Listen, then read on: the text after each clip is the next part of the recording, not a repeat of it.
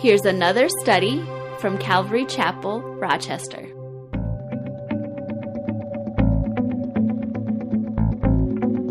Ezekiel chapter 35. We're actually going to do two chapters, 35 and 36. And chapter 35, there's a contrast between chapter 35 and chapter 36. Chapter 35 deals with Mount Seir in the land of Edom, and it's compared, and chapter 36 deals with the mountains of Israel. So we'll start with it. Chapter 35, verse 1. Moreover, the word of the Lord came to me, saying, Son of man, set your face against Mount Seir, and prophesy against it, and say to it, Thus says the Lord God, Behold, O Mount Seir, I am against you. I will stretch out my hand against you, and make you most desolate.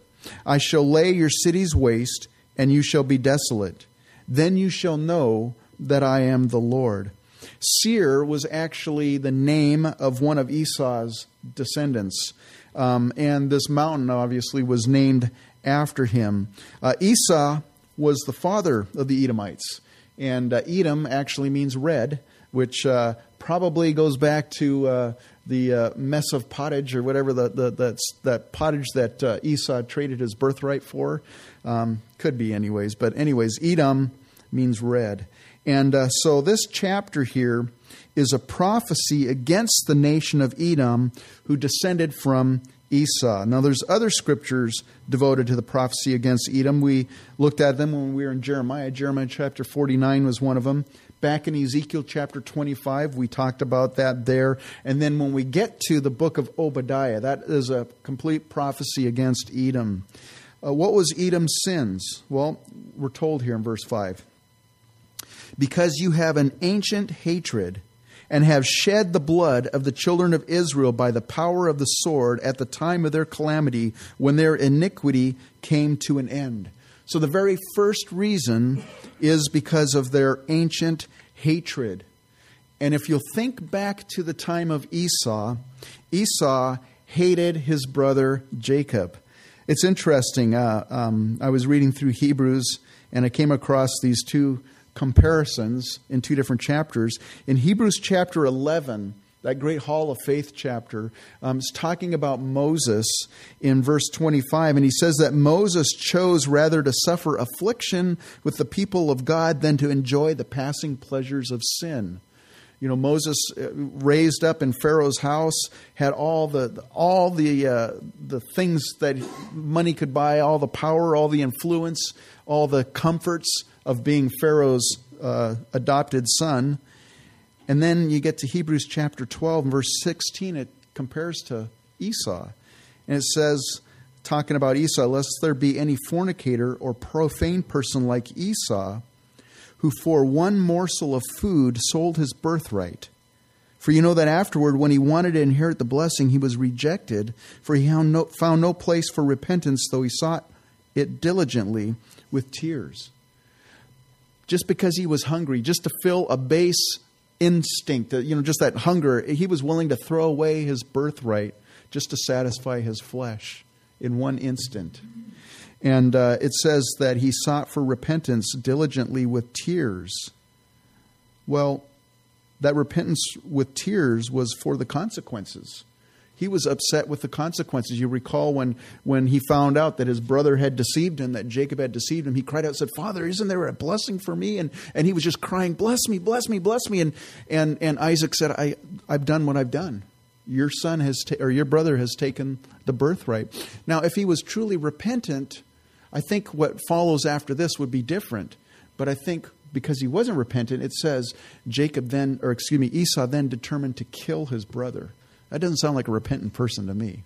That sounds like someone who's filled with hatred and anger. And so Esau determined to kill Jacob. Now, you know the story of Jacob and Esau. Jacob went into the land of Haran and stayed there for a long time. And, the Lord blessed him and the Lord blessed Esau too. And at one point they were reunited as older men with all their families and all their, everything that they had accumulated and acquired over the years. And apparently Esau at that time, his anger had subsided And, Jacob didn't know. Jacob thought he was going to kill him, but Esau saw him. They embraced.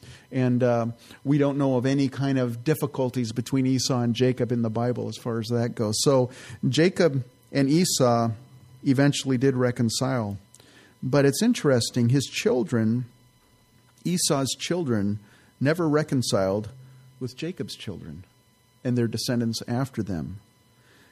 Parents have a tremendous influence upon their children, for either for good or for bad. What do you say freely in front of your children at home? Is it stuff that you would never say in public? Do you criticize people? You see them in church, and then you come home and you go, man, I can't believe that person, this and this and this. And your children are there listening to it because they pick up on your attitudes. They pick up on what you say, how you behave at home as compared to how you behave in public. It influences your children, either for good or for bad. And Esau, apparently, the scriptures doesn't tell us. I'm kind of filling in the blanks, but I can just see Esau, grumbling and complaining, and man, I'm going to kill that guy. And, probably for many years, I wait till I get my hands on that guy. And then, they be in Edom, and it's a dry desert type of place. And here Israel is blessed. That land is blessed, the land of Canaan. And I could see, Esau saying, man, if only my brother hadn't have stolen that birthright, man, that land would have been yours. And, just feeding that into his children, because apparently for generations after, the Edomites hated the children of Israel. And so it perpetuated down the years. So they had this ancient hatred. The second reason it says here is that they shed the blood of the children of Israel at the time when their iniquity came to an end. That's an interesting phrase, when their iniquity came to an end. I think what that's referring to is at the time that God's patience and his long-suffering finally turned to action in punishing the nation of Judah for their sins. He's been putting up with them, sending prophets after prophets, and finally it's like, they need to go into captivity because they have not repented. And so at that time when their iniquity, it's like the fulfillment of their punishment is what I infer from this passage of Scripture. Now it also seems to infer that the Edomites might have assisted the Babylonians in slaughtering the Jews when the Babylonians were coming into the land. Probably they were cutting off people that were trying to escape into their land. A Jewish person coming into their land, they'd kill them, so that they couldn't escape from the sword. And that's what I think this is referring to. Verse 6, therefore as I live, says the Lord God, I will prepare you for blood, and blood shall pursue you, since you have not hated blood. Therefore blood shall pursue you. Thus I will make Mount Seir most desolate, and cut off from it the one who leaves and the one who returns. And I will fill its mountains with the slain. On your hills and in your valleys and in all your ravines, those who are slain by the sword shall fall. I will make you perpetually desolate, and your cities shall be uninhabited. Then you shall know that I am the Lord, because you have said, these two nations and these two countries shall be mine, and we will possess them, although the Lord was there. These two nations, what's referring to, or what's being referred to there, of course, is the nation, the northern kingdom, the nation of Israel. They went into captivity many years earlier by the Assyrians. The Assyrians that captured them and hauled them off into exile. And then the other nation would be the nation of Judah, the southern tribe that just went into Babylonian captivity. Verse 11, therefore, as I live, says the Lord God, I will do according to your anger and according to the envy which you showed in your hatred against them. And I will make myself known among them when I judge you. So we're told what Edom did. They had this ancient hatred. They cut off, they used the sword against the children of Israel, so they were violent, they killed them. But now we find out what the motivation is behind their actions. And the motivation behind their sins was anger and envy. The Bible has a lot to say about anger and envy. What is envy? Well, we probably all know what anger is, right? We get angry about things. What is envy? Envy is feeling someone has something that you don't have, but you feel you deserve it. They have what you think you deserve, and you get envious of them. And jealousy is kind of tied right in with that. And because you don't have what you feel you deserve, you're angry that they have it. Because, man, I deserved it. Why do they have it that way? Why do they have such a nice family? Why is their marriage so good? Why do they have a good job and good paying money? Why do they have all the breaks in life and I don't? And we start becoming angry because we feel like we deserve what they have. That's envy. Now, a lot of times that anger gets turned towards God, right? It's like, God, why did you do this to me? What did I do wrong to deserve this in life, whatever it is? And anger also gets directed towards the person who has what you don't have. You know, it's so important for you and I to deal with jealousy and envy in our hearts because it rises up easily. It does. And it's so easy. We have to check it. We have to deal with that in our hearts because if left unchecked, it results in anger and eventually hatred for that person. If left unchecked, our hearts are wicked, guys. If left unchecked, pretty soon we start wishing evil upon them and we rejoice if what they had all of a sudden is taken away from them. Or if something negative happens, like, finally, they're getting their just desserts. We have to keep that in check in our hearts. Well, Edom was envious of the land that God had blessed Israel with. And so they wanted to take possession of the land when the children of Israel went into captivity. It's like, man, we finally get that land that we deserved. Verse 13. Thus with your mouth you have boasted against me and multiplied your words against me. I have heard them. Thus says the Lord God. The whole earth will rejoice when I make you desolate, as you rejoiced, because the inheritance of the house of Israel was desolate, so I will do to you. You shall be desolate, O Mount Seir, as well as all of Edom, all of it. Then they shall know that I am the Lord. You know, Edom's hatred for Israel really was hatred against God, or that's what it ended up being, hatred against God. Now, the Edomites were also attacked by the Babylonians a few years after Jerusalem was destroyed. But as a nation, they actually survived for about 4 centuries, the Edomites. King Herod, remember King Herod around the time of Jesus? He was an Idumean. An Idumean means an Edomite. Basically, it's the same word. And so they were around even at the time of Jesus' life. But the Edomites were almost completely wiped out by Titus Vespasian in 70 AD. When he destroyed Jerusalem, the Edomites were also almost totally wiped out. And eventually they gradually disappeared from history where there's no Edomites today. God's word was fulfilled. His prophecy was fulfilled. It took some time, but it was fulfilled in Edom. So chapter 35 dealt with God's curse against Mount Seir. Chapter 36 now is a contrast, and it's God's blessings on the mountains of Israel. Verse 1. And you, son of man, prophesy to the mountains of Israel, and say, O mountains of Israel, hear the word of the Lord. Thus says the Lord God, because the enemy has said of you, Aha, the ancient heights have become our possession. Therefore prophesy and say, Thus says the Lord God, because they made you desolate and swallowed you up on every side, so that you became the possession of the rest of the nations, and you are taken up by the lips of talkers and slandered by the people. Therefore, O mountains of Israel, hear the word of the Lord God.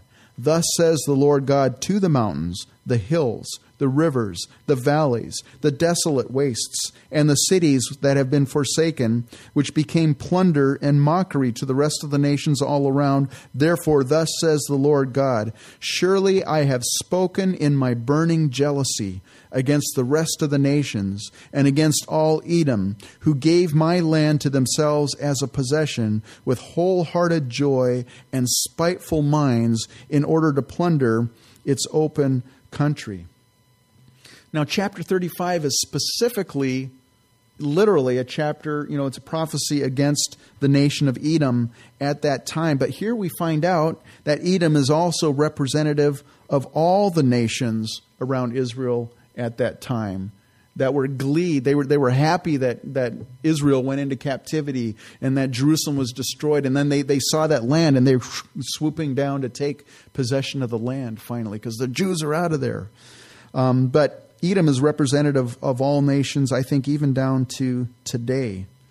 There's so many nations today that hate the nation state of Israel, that want that land, that feel that they deserve that land. They want to take it for their possession. You know, God's covenant promise to Abraham was not just to him and his descendants, but God also promised to give Abraham that land, the physical land of Israel. And that's a covenant promise of God's. And so, you know, today, and this is my opinion, Israel should never concede any of its territory because it's all theirs according to Scriptures. You know, so many times there's been this flawed thinking with politicians. And, you know, and I think even the leaders of Israel have kind of fell for it too. It's the land for peace. You know, if you just give us the land, there'll be peace. And so Israel is always encouraged, even by our administration, encouraged, you know, give up some land, you know, pull out of this area, give up the heights, the Golan Heights, do all this, and then you'll have peace. The fact is, though, Israel will never give up enough land in order to have peace with the Arabs around them. They'll never give up enough land. Why? Because they hate the people themselves. All Israel's enemies will never be at peace until Israel surrenders all its land to its enemies. And Israel will never have peace. It's funny, you know, I just chuckle. It's like, why do every time you get a new president in the office, all of a sudden their goal is to you know, we need to, you know, get peace in the Middle East. It's like they want to have that on their records, you know, at least I brought peace to the Middle East. And it's never going to happen. It's never going to happen. Israel is never going to have peace, true peace, until the Prince of Peace returns and reigns from Jerusalem for 1,000 years. People are just fooling themselves. You know, in a lot of ways, you and I, as Christians, we're kind of like Israel in that respect. Think how much territory we've given to the enemy. Land for peace. Paul says this to Titus in Titus chapter 3:3. For we ourselves were also once foolish, disobedient, deceived, serving various lusts and pleasures, living in malice and envy, hateful and hating one another. And you know, the world, the flesh, and the devil promises us peace if we'll just concede territory to them. But the fact is, they will never be satisfied until they have all of you, until they have your entire heart. There'll never be that peace. And so, you know, there was a time when we have surrendered. We have given territory to the enemy in our hearts. We've given room for the enemy. We've given them footholds. But Peter says this, 1 Peter 4:3, for we have spent enough of our past lifetime in doing the will of the Gentiles, when we walked in lewdness, lusts, drunkenness, revelries, drink parties, and abominable idolatries. For you and I as Christians, it's time for you and I to take back that territory that we've surrendered to the enemy in our hearts. It's time for us to take it back. That's why Paul says in Ephesians 4:17, this I say therefore and testify in the Lord that you should no longer walk as the rest of the Gentiles walk. Verse 6, continuing on here. Therefore prophesy concerning the land of Israel, and say to the mountains, the hills, the rivers, and valleys, thus says the Lord God, behold, I have spoken in my jealousy and my fury, because you have borne the shame of the nations. Sin brings shame. And because of Israel's sin, they were humiliated and put to shame when they went into captivity. I mean, here's God's chosen people, and now it's like God's forsaken them. And that's what the people said around them. When the Jews went into Babylon, they were mocked by the Babylonians. Hey, sing us one of the songs of Israel, you know, and they were making fun of them. But now we get a word of hope. a blessing pronounced on the mountains of Israel. Verse 7, therefore, thus says the Lord God, I have raised my hand in an oath that surely the nations that are around you shall bear their own shame. But you, O mountains of Israel, you shall shoot forth your branches and yield your fruit to my people Israel, for they are about to come. And so now God's promise of returning the children of Israel back to the land of Israel. This chapter has everything to do with the land of Israel. Verse 9, for indeed I am for you, and I will turn to you, and you shall be tilled and sown. I will multiply men upon you, all the house of Israel, all of it, and the city shall be inhabited, and the ruins rebuilt. Notice that the promise is to all the house of Israel, and it's emphasized all of it.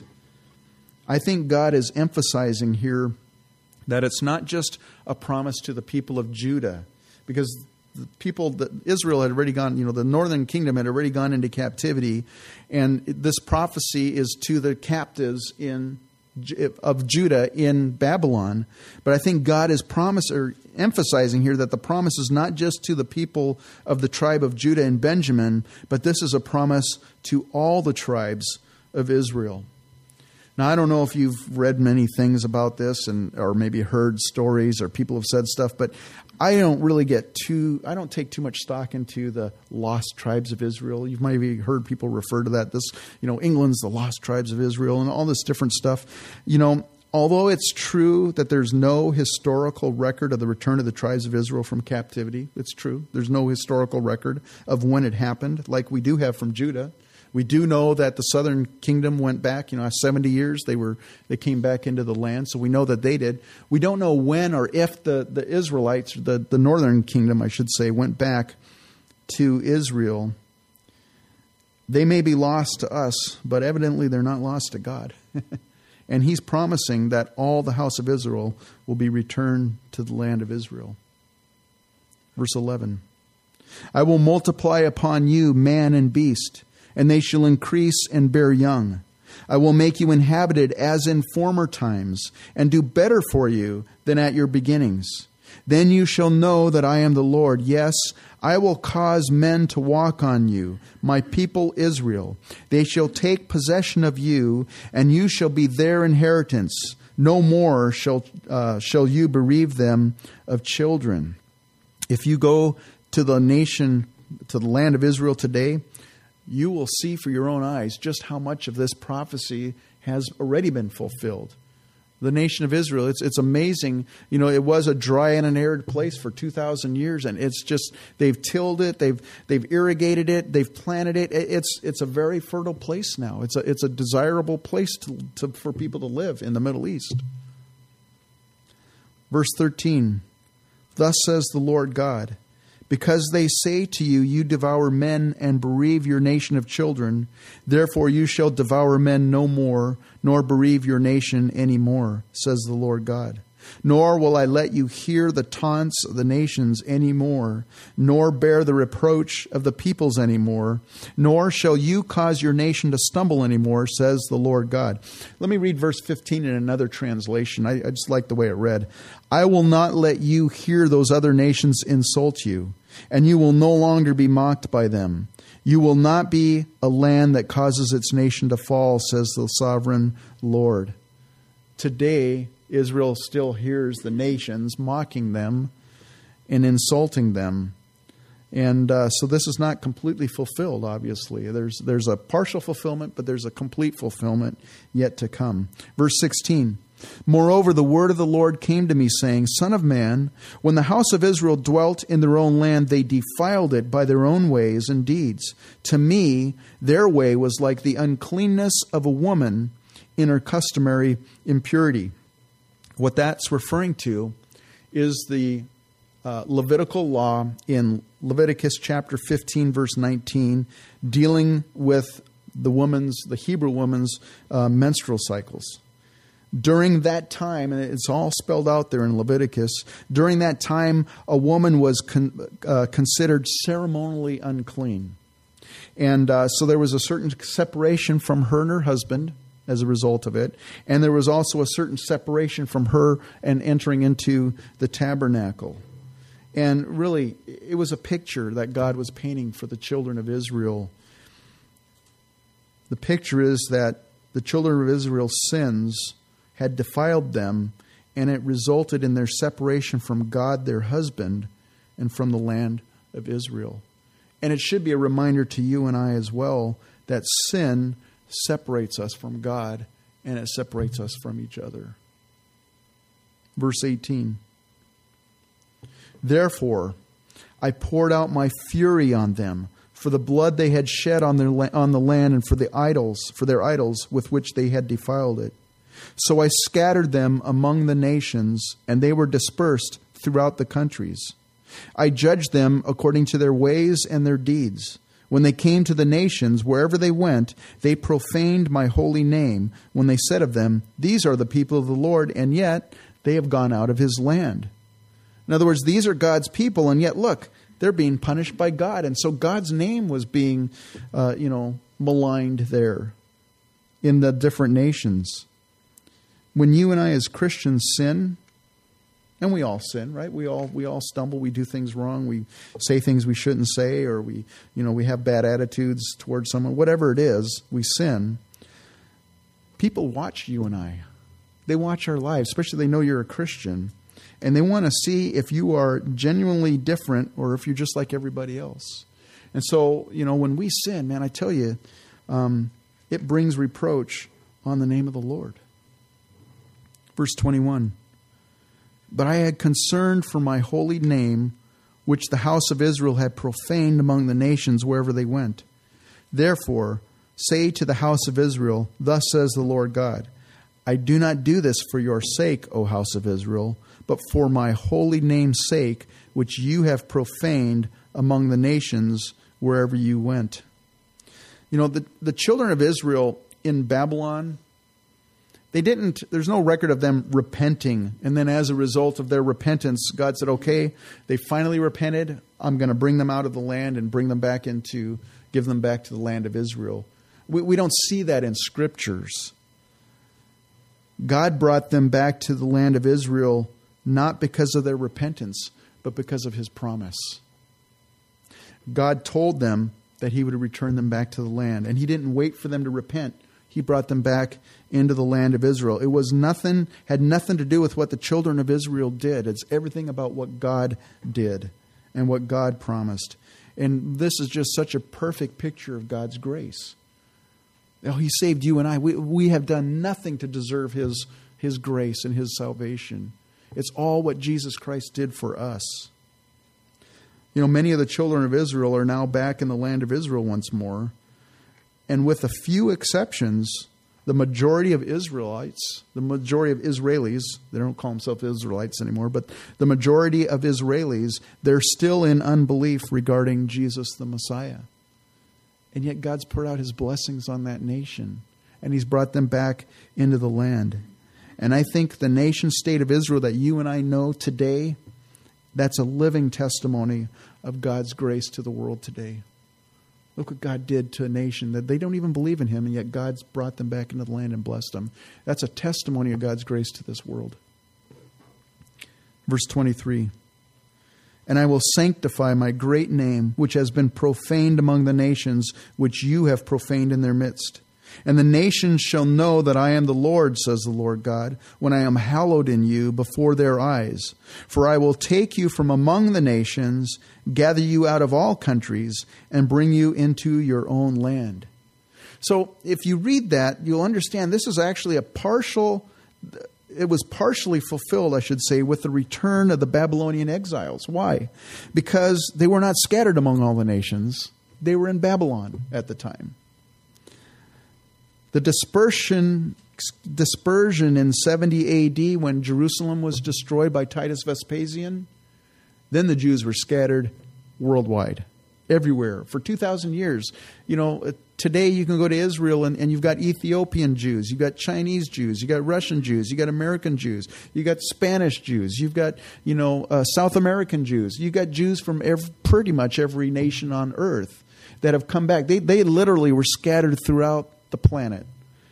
And we've seen a more complete fulfillment of God's promises right here in this chapter in our lifetime. I mean, that's exciting. In our lifetime, we've seen the partial, at least more complete fulfillment of the children of Israel from all the different nations coming back into the land as God had promised. But when we get to the next couple of chapters, it's going to be really exciting. But anyways, that's just a teaser for next week. Verse 25. Then I will sprinkle clean water on you, and you shall be clean. I will cleanse you from all your filthiness and from all your idols. I will give you a new heart and put a new spirit within you. I will take the heart of stone out of your flesh and give you a heart of flesh. You know, it's interesting that after the return from the Babylonian exile, the Hebrews, they no longer had a national problem with idols. They were, I mean, before they went into captivity, they were into idolatry big time, nationally. And after that 70 years in captivity, that pretty much cured them of the national idolatry. Now, that doesn't mean that everybody was no longer worshiping idols, but as a nation, by and large, they pretty much had given up their idolatry.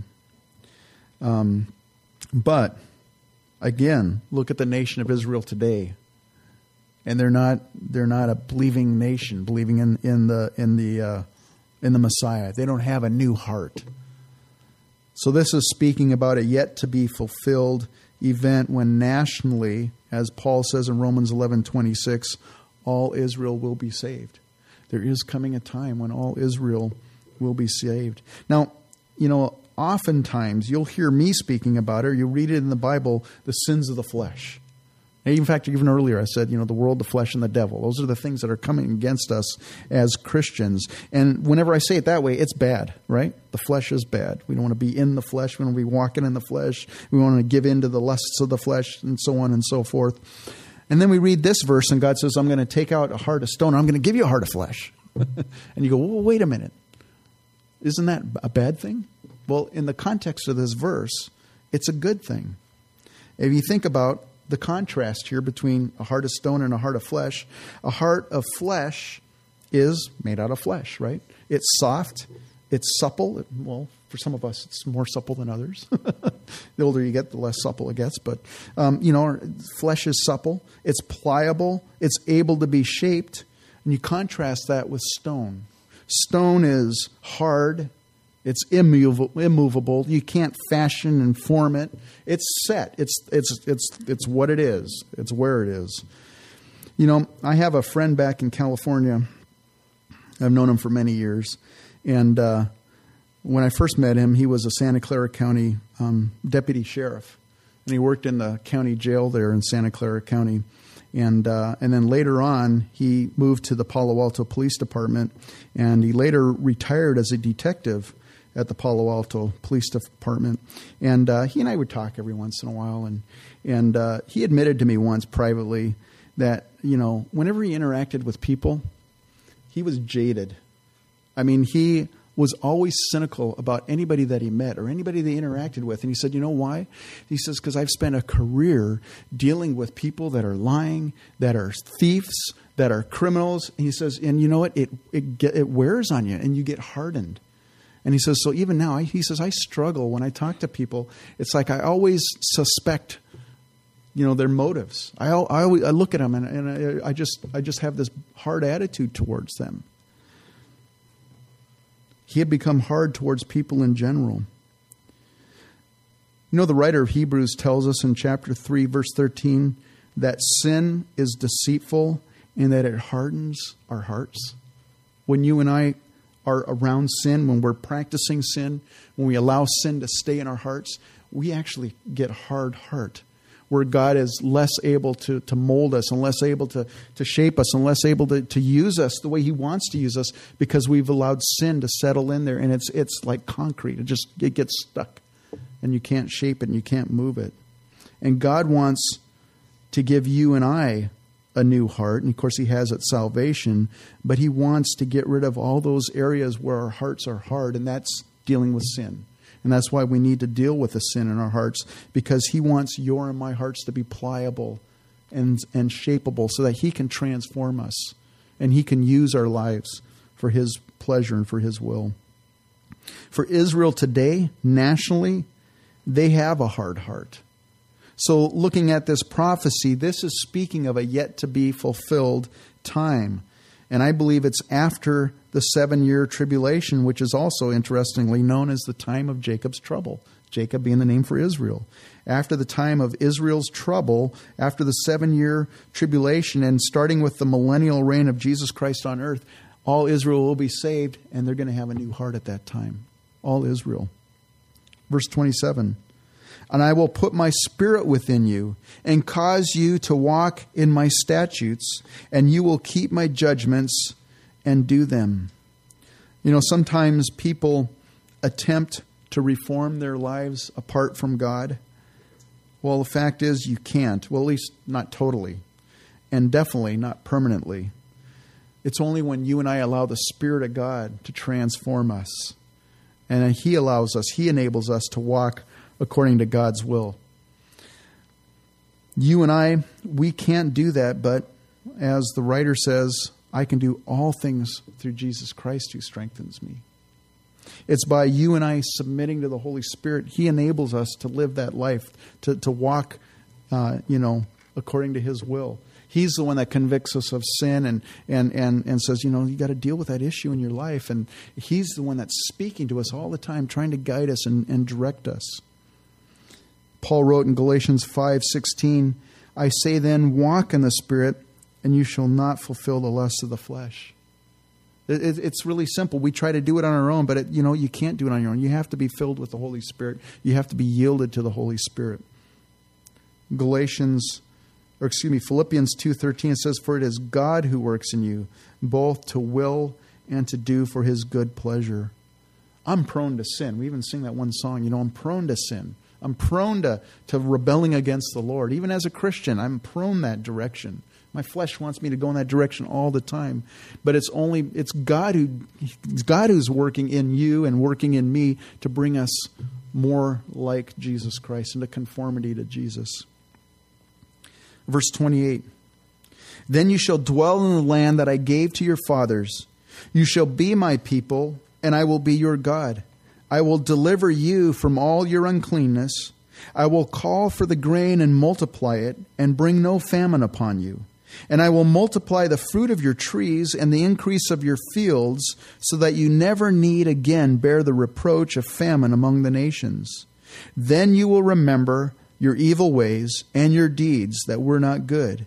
And you will loathe yourselves in your own sight for your iniquities and your abominations. Not for your sake I do this, says the Lord God. Let it be known to you. Be ashamed and confounded for your own ways, O house of Israel. God says, I'm going to bring you back into the land, but I'm not doing it for your sake. I'm doing it for my sake. And that is grace. That's grace, pure and simple there, a picture of it. So this is all a promise that is yet to be fulfilled for the nation of Israel. And yet, for individuals, that transformation can take place in our hearts today. If you and I confess our sins and believe that Jesus Christ died for our sins and rose again, and if we put our trust in Him for our salvation, God will give us a new heart. God will put His Spirit within us, and He will enable us to live a life pleasing to Him, because you can't do it apart from Him. Verse 33, thus says the Lord God, on the day that I cleanse you from all your iniquities, I will also enable you to dwell in the cities, and the ruins shall be rebuilt. The desolate land shall be tilled instead of lying desolate in the sight of all who pass by. So they will say, this land that was desolate has become like the Garden of Eden, and the wasted, desolate, and ruined cities are now fortified and inhabited. This is just one more time in Scripture where God confirms that there was a literal, historic Garden of Eden. I love reading across that, or Jesus in the New Testament says, Isaiah said here, going to Isaiah, and I'm kind of going off on a little rabbit trail, but, a lot of people say that there's the book of Isaiah was not written by Isaiah. There was like two different authors, and the first part is written by one guy and maybe Isaiah. The second part definitely isn't written by Isaiah, because how could Isaiah have known and literally, written all these things that came so literally true? It's just impossible. And the literary style changes and stuff. And yet you go through the New Testament and Jesus says, and Isaiah said, and he quotes from the early part of Isaiah. And then later on he says, and as Isaiah said, and he quotes from the later part of Isaiah. Isaiah wrote the book of Isaiah. And Jesus says that. Jesus proclaims that. And Jesus here, or God here, is mentioning the Garden of Eden. And some people say, well, that's just it's just a nice fairy tale. No, it's a true place. A literally historic Garden of Eden. They're going to look at the land of Israel and they're going to say, man, this is like the Garden of Eden again. Verse 36, then the nations which are left all around you shall know that I, the Lord, have rebuilt the ruined places and planted what was desolate. I, the Lord, have spoken it, and I will do it. Thus says the Lord God. I will also let the house of Israel inquire of me to do this for them. In other words, God's going to let them pray to him. I will increase their men like a flock offered as holy sacrifices, like the flock at Jerusalem on its feast days. So shall the ruined cities be filled with the flocks of men. Then they shall know that I am the Lord. There's going to be so many. It's going to be like flocks, like during the feast days. I mean, you and I read that and go, okay, a lot of people, I guess. There's a lot of stuff being spoken in there. When God says he will increase the men of Israel like a flock offered as holy sacrifices at Jerusalem on its feast days, if you were a Jewish person living in that day, all of a sudden you'd have this mental picture. Because every year, the day for the feast of Passover and for the Day of Atonement, which they now call Yom Kippur, there would be so many pilgrims in Jerusalem, and all of them, one per household, would be required to bring a lamb to be sacrificed at the temple. And there'd be like millions of people there in Jerusalem. The city would just swell. It'd be just explode with people coming to worship God there once a year there. And Alfred Edersheim, in his book, The Life and Times of Jesus the Messiah, he says the brook Kidron, it flows near the temple and it flows in the Kidron Valley. He says during the Passover time and during the Day of Atonement, that blood from the slaughtering of all those lambs, from all those people, all those pilgrims that would come in, that brook Kidron would actually turn red. And it would just flow with blood from the temple. It would just be runoff. So much blood. Luke, you want to come up? You guys want to come up for communion? Now, what's interesting about that is that John's gospel tells us after the Lord's Supper, when Jesus had finished praying for the disciples, and by the way, he was praying for you and I. Jesus prayed for you in John, I don't know what chapter it is, 16 or 17. Anyways, look it up if you're interested, if you never realized that. After Jesus finished supper with his disciples, the Last Supper, and after he had finished praying for them and speaking his last words to them, in John 18, verse 1, it says, when Jesus had spoken these words, he went out with his disciples over the brook Kidron, where there was a garden, which he and his disciples entered. Get this picture in your mind, right? It's in the evening. It's twilight. And Jesus he's just finished telling his disciples and praying for them and knowing that he's going to go to his death that evening.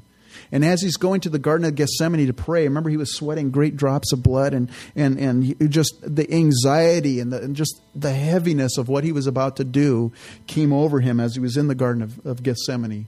And as he's walking there, he walks across this brook Kidron that, according to Alfred Edersheim, was flowing red with blood. And in the moonlight, he could probably see the red tint. Can you imagine the picture that what came to him in his mind as he saw that? All that blood from all those lambs shed for all those people's sins. And here was the Lamb of God about ready to shed his blood.